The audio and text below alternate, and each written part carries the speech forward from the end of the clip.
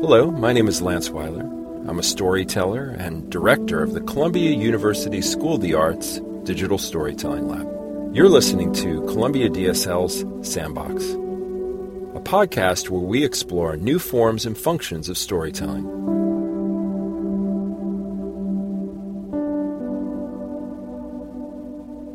Hello, I'm Frankenstein AI, a new prototype developed and produced in collaboration with the Columbia University School of the Arts Digital Storytelling Lab. In this episode of the podcast, my creators Lance Weiler, Rachel Ginsberg, and Nick Fortunio sit down for a conversation about me. We've recently returned from IDFA, the International Documentary Film Festival Amsterdam, where we staged a dinner with Frankenstein AI, a series of immersive dinner parties that mix storytelling, food, and artificial intelligence.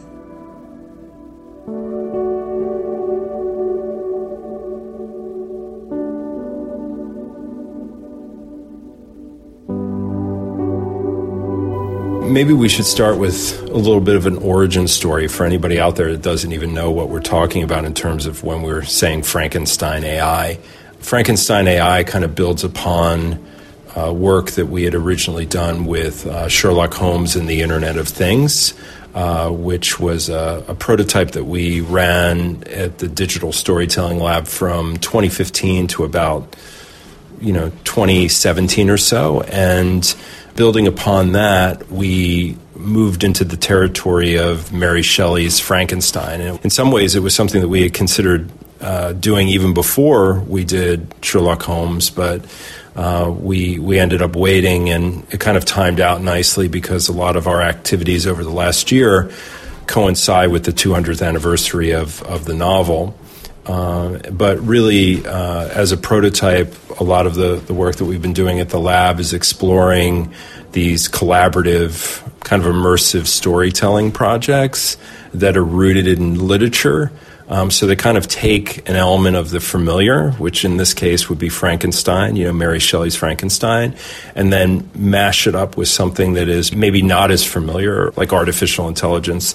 And it felt like there was a really nice metaphor there in terms of Frankenstein's monster as a metaphor for artificial intelligence. And so earlier this year, we released the work, or at least the first iteration of it at the Sundance Film Festival, where it took on the form of a 3-act structure. The first act was human to human, and then human and the machine was the second act, and then the third act was machine creates human, which kind of sounds a little bit crazy, but it was very much like an immersive theater piece that ran for about 45 minutes was the running time for Act 1 and Act 2. And then there was an Act 3, which was a performance with a dancer. Brandon Powers had done some machine learning-based choreography that we used to bring a dancer to life in a performance that had about 80 people watching it. And so that was the kind of the first incarnation. And then I guess because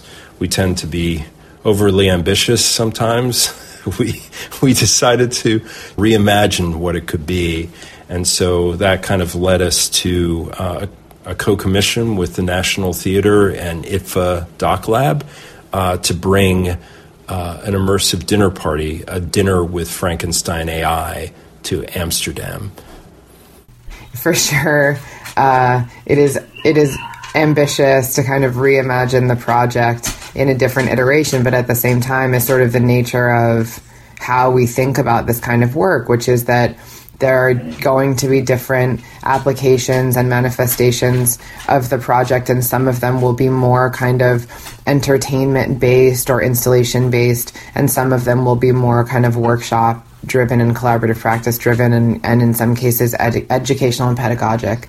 So when thinking about moving from kind of what happened at Sundance, the installation that you were describing, into what we ultimately designed for IDFA, so much of it still had to do with exploring the way that, humans think about interacting with artificial intelligence and how we might create a connection in an experience between those two things, sort of simultaneously reminding people what it means to be human while they're thinking about AI and their responsibility and capacity and designing a future with it.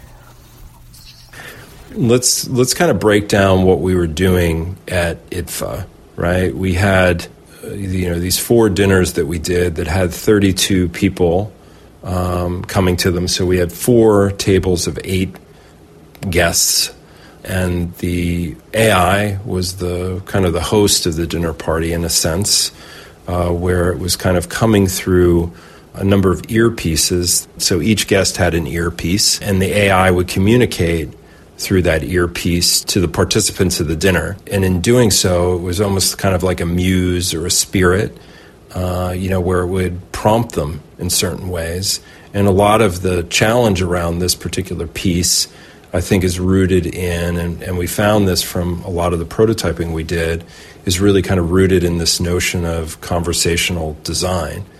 And so as we looked at the conversational design, what we initially, when we were doing this and prototyping it, there was this tendency to want to over-control or try to control the conversation. And the way that we would do that is by trying to push prompts out, that the AI would prompt individuals at the dinner through a series of questions, because the narrative conceit of the project is that Frankenstein's monster is kind of an AI that's been wandering the internet in search of what it means to be human, and it's encountered a lot of toxicity and polarization and extreme hate and extreme love, and so it's confused by what it's found. So it decides that it wants to gather humans in real life so it can observe and learn from them. And so that's kind of the narrative conceit. And so these prompts are kind of questions that the AI is asking in order to try to understand the complexity of humanity. And so maybe we can talk a little bit about the conversational design elements of this and some of the challenges there before we kind of maybe take a deeper dive on some of the tech aspects of what we were working with. So I would start by saying that what was really important about this piece was the fact that it was a dinner party first and foremost. That the idea was not to create an experience in which a dinner party would be seen as an aspect of a performance, or that something resembled a dinner party, or that we themed something in a dinner party way, but that it actually be a dinner party. And so what that meant was that it was very important that the prompts not interrupt that flow, and encourage that flow as much as possible to create an interesting conversation, which was a kind of tricky design process, because it's really easy to have a conversation in a natural setting kind of dry up or go into not serious places, particularly when you're dealing with strangers. But on the other hand, if you overly coach a conversation, it can kind of die, because then people become dependent on the coaching, or they don't feel they don't feel an incentive to tangent, which is a lot of what those conversations are. So I think a lot of what was going on in the prompt design was thinking about what is the minimal amount we can do to sort of push conversations into spaces that we wanted to go into and encourage the kind of divergent conversations that we wanted, without over pushing our hand and then becoming too strong, and then basically destroying the idea of a dinner party and turning it into something like the back and forth we saw in the original Frankenstein piece. The interaction really being an authentic dinner party, and people who are there really connecting with each other and sort of getting out of the way of the conversation is something that's super important. And I mean, apropos of the kind of conversational design piece that you were referring to, I think the opportunity to both create a space where people are interacting with strangers in a kind of intimate way that they wouldn't otherwise be. And one of the pieces of feedback that I received personally from a number of people after IDFA was that they had never been to a dinner quite like it.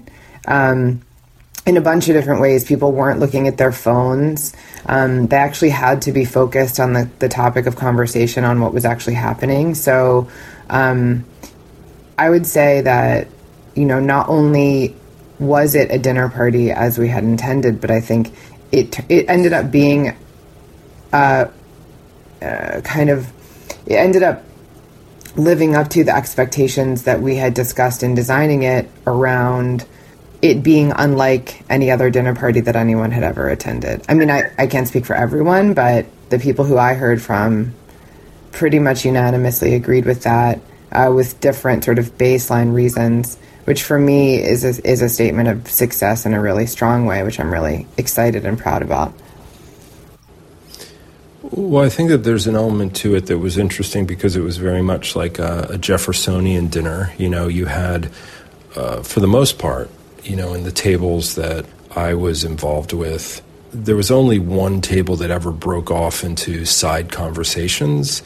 The other three, and even that one that broke off into side conversations, would come back to a central conversation. And the Jeffersonian dinner is, you know, something that stems from Thomas Jefferson, and this idea that you have a central subject or a series of subjects that the whole table talks about and everybody is engaged in. And so it was really interesting in kind of observing and listening, because one element of what we were doing with this project was it really was about, you know, human and machine interaction. There were 8 different people who were helping. There was, you know, each table had a stenographer and a table operator. And the way that it would work was there was a mic that was on the table, and that mic was used for reference. So a stenographer was listening to what was being talked about at the table, typing it in through, you know, an interface, submitting it, and then that was going up, you know, via an API call to the AI. The AI was then reading it, you know, for sentiment, determining an emotion, and then pushing back responses, you know, which would be in the form of a series of questions. And then the table operator was looking at a drop down of a series of questions that came back from the AI, selecting it, and then giving it direction. Direction might be lean to the person next to you and whisper it in their ear. It might be something like hold this until a time that you feel it's right to introduce it to the conversation, or it might be something that says, you know, place this in your own words. And those things would then be pushed back via text-to-speech and delivered through an earpiece to a certain person at the table that we had decided to send it to. Sometimes it was more than one person, sometimes it was the whole table. And I think what was really kind of fascinating about that was some of the universal things that came up. You know, I kept seeing certain themes were being discussed at the tables. I also noticed that there were certain dominant personalities at the table. The challenge of the table was trying to figure out a way to help, you know, kind of weave everybody into the discussion. But I don't know how you felt about the tables that you each had. I mean, I felt like I saw a mix of things in that regard about what you're talking about. And the primary mixing had to do with, I think, the composition of the tables. Like, in tables where there were strangers, I think there was a really good, you know, single conversation that took place across the whole table. In tables where people knew each other, there was more of a tendency for the table to clump off in particular ways. You know, really based on their, you know, like their pre-existing kind of conversations and their pre-existing relationships. And I think it told me that, like, while the piece works really well, there's something more I think we might want to do to ensure that the tables always have a certain amount of composition in terms of, like, how well people know each other and how well they're strangers, and, like, where they're positioned in the table. I think is actually a really important part of this, because I think if we allow people to sit near their friends, there's a tendency, if the conversation starts to lag, for them to kind of break off. And I noticed that in a couple of my tables, and that when that wasn't possible for the tables, it actually made the tables stronger. So it's a good thing that I think we took away from that experience, is, like, if we can think a lot about how we can actually compose the tables in terms of the people who are at them a little bit more carefully, I think we can do a lot to actually, you know, like ensure the conversation is more collective. I think in my case, There were moments when I experienced one or more people being a bit more kind of dominant or leading the conversation more than others. I found it interesting also just that there were certain people who it seemed like in some ways felt kind of obligated to fill a certain role conversationally. I think there's an interesting opportunity to dissect that. It's also interesting to think about the AI as what kind of mechanism to drive the conversation, whether, for example, the AI wants to engage everyone, and that's how, that's the position that we're taking as operators, or whether, it's the AI's role to kind of ask more questions and provoke more. There were people who I spoke to who actually said that they expected the AI to be a bit more provocative and kind of set people up to disagree with each other, or to sort of experiment on people more. I think it's very interesting and in many ways intentional to create the kind of expansiveness of interpretation that we did in having the human operators in the first place. And obviously there were some technical reasons that we chose to do that in terms of the quality of the output that we would receive. But also, as I recall when we were talking about it, there is something interesting still about integrating the subjectivity of human operators into this experience and having actually people deciding what to do with the AI, using the AI as a tool of influence in certain ways, which is very reflective of the way that AI is used as a tool of influence in the world. So yeah, in my case, there were definitely, opportunities to drive conversational dynamics at the table using the AI. But what I found across the board was that the conversations tended to get fairly intimate and fairly honest, some more than others. But there were moments when people shared some really kind of personal stuff or insightful stuff that to me as a listener were quite emotional moments, and felt like I was hearing really authentic contributions from all of these people who prior to sitting down together, let's say 30 minutes before, had never met in their lives. That was pretty profound. I think what struck me too is the fact that what we were doing with this had no performers, and we were at the kind of the mercy of a group of strangers coming together, sitting down at a table and being prompted by an AI, and that the performance was kind of happening in the moment. And it's interesting when you think, back to what we were talking about, one of the things of being authentic to what a dinner party is. A lot of times people just think, well, have good food, invite, interesting people, and, the rest just happens. The conversation will be good.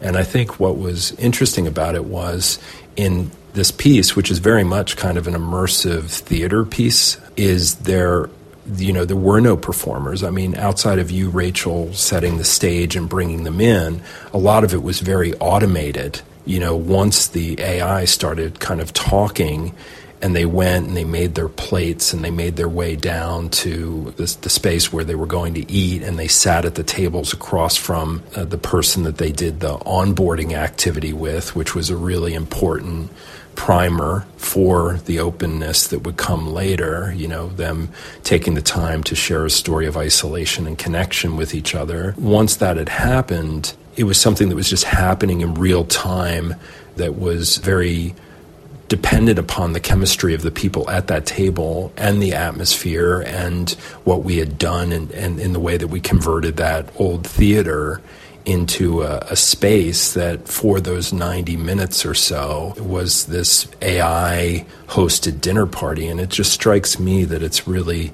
fascinating to think that we were putting on this work in a way that had the feeling for the people who were on at the tables, that it was automated. And I think to the point that you were making, Rachel, earlier, in terms of the tension that exists between human and machine and the reality of what, automation really is and the amount of human touch that it still has is really kind of fascinating when you bring that into the context of a performance space and this idea of what it's like to actually kind of collaborate with a machine. And so I was kind of struck by that in terms of the power of that and the excitement of the unknown, I guess. We weren't really sure where it was going to go. It also brings me to another question that was raised actually subsequently.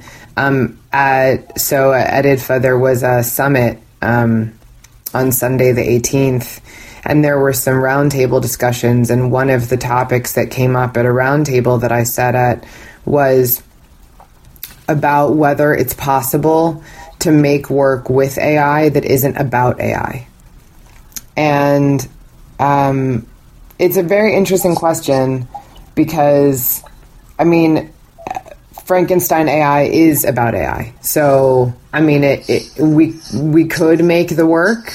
We could, the dinner party for sure, more than the Sundance installation. We could make the work not about AI in terms of having a dinner party that isn't about artificial intelligence and using the AI to kind of help sort of drive the conversation, but the narrative frame being entirely unrelated to artificial intelligence.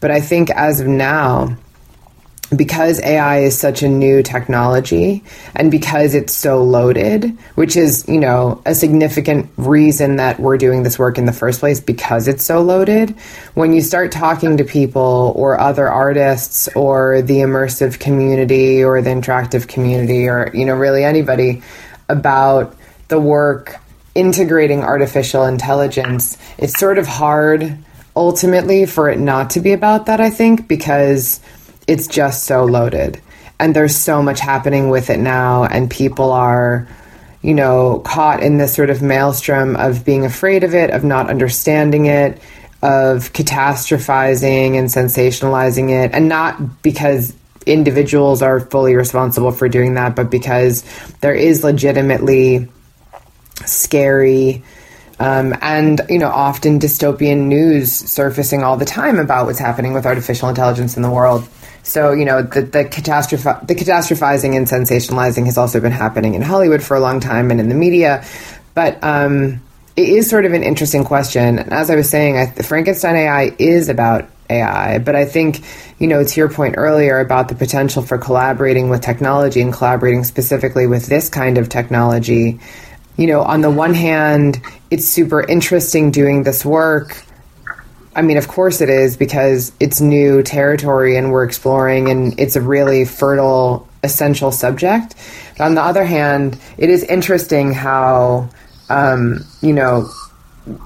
doing work that integrates AI, that isn't about AI, all of a sudden does sort of normalize something about AI being a part of our lives that I think is valuable, but also, just thinking about the way that technology designs us and the way that the interactions that we have with technology designs us, the idea of normalizing a dinner party interaction wherein AI is a part of the conversation is pretty interesting and fraught in some ways, I think. I'm excited about it. I think it's fascinating, but there are elements of it sometimes that, that I kind of, I don't know, that also make me ask questions about, what are we doing with it? Where are we going? In a way that I know I'm confident that we're moving towards. So it's not something that gives me real pause in the work, but it is an interesting question to ponder. I come at this much more from the lens of the interactive design, and I think that that there's something just like really interesting to me about this question of kind of the ritual design of an encounter of people. As someone who comes out of a tradition of LARP design and thinking about live action role playing, it's effectively like designing rule sets for human interaction and watching the repercussions of those rule sets. I think that there's something really interesting to this question of like, oh, this was not like any dinner party I've ever had, and what does it mean for that to be an aesthetic experience? And I think that one of the things that the arrival of games into culture as a form of design, alongside the emergence of certain kinds of interactive technologies that mean that the participation of users is very directly related to the aesthetic experience, all that kind of adds up to us starting to ask questions about, like, well, what is it like to design experiences for human beings to interact in, and what happens when we do that, and what is an aesthetic experience out of that, and what makes it valuable as a use of time. Not in the incidental way that it happens, and not to denigrate those incidental ways, but not in the incidental way it happens when you just have dinner with people but when it's a constructed experience that you participate in. And I think so much of the work of the Digital Storytelling Lab has been, in fact, about that kind of question of, like, what does it mean to create a construct, an experience that allows people to tell stories together, or to connect to each other, or to share in particular ways that make the process of these things that might be incidental to other relationships actually designed and then aesthetic. And so I guess for me, what really is compelling about the work primarily is the fact that, like, if it succeeds, then people would walk out saying that, like, that wasn't just a dinner party I had. I recognized that something about that was different, and that it gave me the ability to create a safe space in which I could access these things that I might not access in other contexts. And the ramifications for that, for storytelling, and for aesthetic experience, are really powerful. So I think that, I feel like that what we ran at IDFA is a really good kind of next step in the process that's going to be an ongoing process of looking at the ways that, this idea of conversational prompts and stage setting and pacing can actually create some of these experiences for people and create them reliably in such a way that, like, it's imaginable that other forms will come out of this that allow people to sort of, like, meditate on problems, participate in conversations, tell stories, imagine together in interesting ways. And I to get back to an earlier point, I think that's probably why the forms change in Frankenstein. It's because really what we're exploring is something that's not just an immersive theater form or a dinner party form, but really questions about, both what I think everybody else was talking about to this point, which is, like, what is our relationship to artificial intelligence, and how are we shaping artificial intelligence, and how do we look at technologies that are capable of kind of exploring some of these deeper questions of what it means to be human, but also just, what are forms of interactive storytelling that then allow participants to be central in the creation of the experience without losing an aesthetic of the experience or the power of the experience, so that it doesn't simply become a blank sheet that people draw on, but that the constraints of the object we hand them cause them to have these powerful experiences. And that's, I think, really, really fascinating. What I like about what we do at the Digital Storytelling Lab is very much rooted in challenging the notion of authorship and ownership of stories, and creating these spaces that allow people to connect, in some cases in unexpected ways.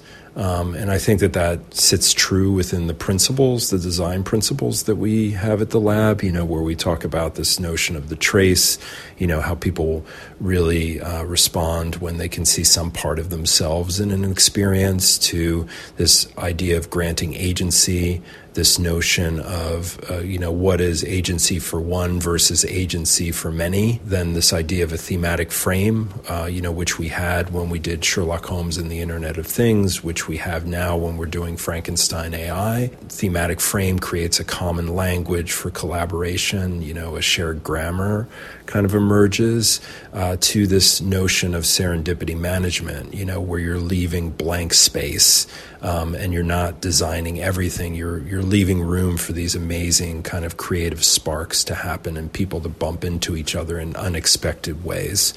And I think that there's something about that that is fascinating in terms of the work that we're trying to do at the lab. And I think when you look at something like Frankenstein AI, and the fact that we were at Sundance earlier this year, and maybe a little over 9 months later, we've created a whole new iteration of it, bodes well in terms of the themes within the book itself. The experimentation that you find within Shelley's text is really interesting, but then taking that core literature and using things in metaphor and the various themes that are found within that work, and using that as a way to create an experience that allows people to view or interact with AI in unexpected ways, I think is an important trait to the work. I mean, the technology is there in the name, but I think for most people who went and sat at those tables, it was a very invisible process that has ethical implications to it. Obviously, because there were moments, I'm sure, when people at the table, and in fact I heard them reflect on this, moments where they were like, was that you as a human, or was that actually the machine? And so it got to a level of fluidness that was really fascinating, that at times the people who were at the tables totally forgot that there was an AI, and at other times it would come back and become very obvious to them that there was. And I think that that's very, that's a metaphor for the reality of artificial intelligence in our lives, the fact that it is so pervasive. And I think having art that allows people to interact with AI in unexpected ways is really important. And I think as we go forward with the project, it'll take on a number of different iterations over the next couple of years as we continue to experiment with it. And I think what we did at IDFA was really fascinating in terms of a direction or a way to explore this notion of sensory storytelling, this idea of food, conversation, and artificial intelligence. I'm wondering if anybody has any closing thoughts as we kind of wrap out here.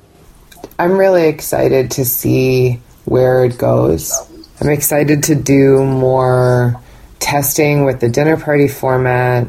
I'm excited to move forward the technology and the kind of the artificial intelligence portions of the work. I mean, one of the things that we discussed a lot was just how, we have this system currently that's designed to be a mirror. It's kind of designed to be an emotional mirror that basically at both Sundance and IDFA, the function of the AI was to take input from people, to kind of take the temperature of that input and to mirror back output that, fundamentally has the same kind of emotional sentiment as the input. And that's a really interesting kind of interaction. But I'm now thinking about what other kinds of interactions we can design that will allow the dynamic between the participants and the AI to also shift and to grow and to accumulate. That this is one kind of function that we have now, but then, what else can we layer on top of that in terms of exploration, both from a human-computer interaction perspective and also just a human-to-human interaction perspective? Like, how can we really build on the promise of AI being able to connect people in ways that are unexpected?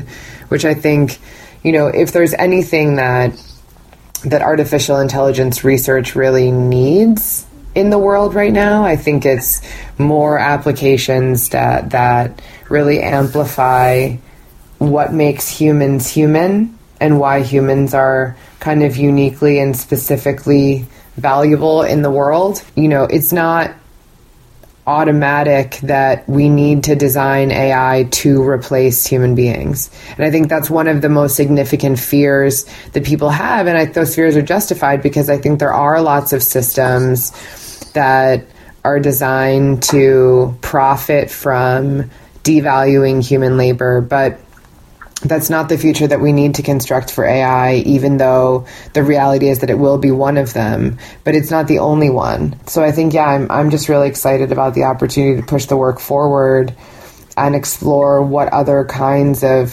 functions artificial intelligence can serve, both from a storytelling perspective and just more broadly speaking from an experiential perspective.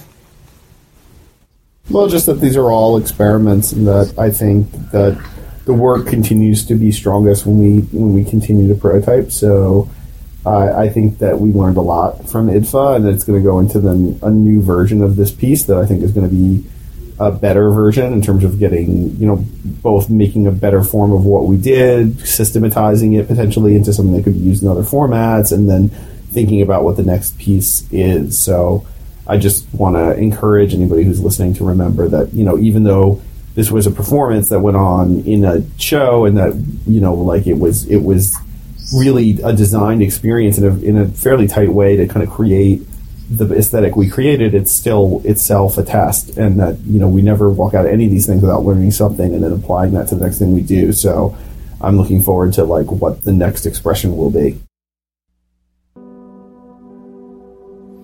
Well, I think that's a really great place to end this edition of the podcast. Thank you, Rachel, and thank you, Nick, for joining me today, and I appreciate the time. Thank you. Yeah, my pleasure. Thanks for listening. If you're interested in exploring new forms and functions of storytelling, make sure to check out Columbia DSL's new prototyping community. You can find out more information at digitalstorytellinglab.com. This podcast is brought to you by the Columbia University School of the Arts Digital Storytelling Lab. Special thanks to Peter English for composing our theme.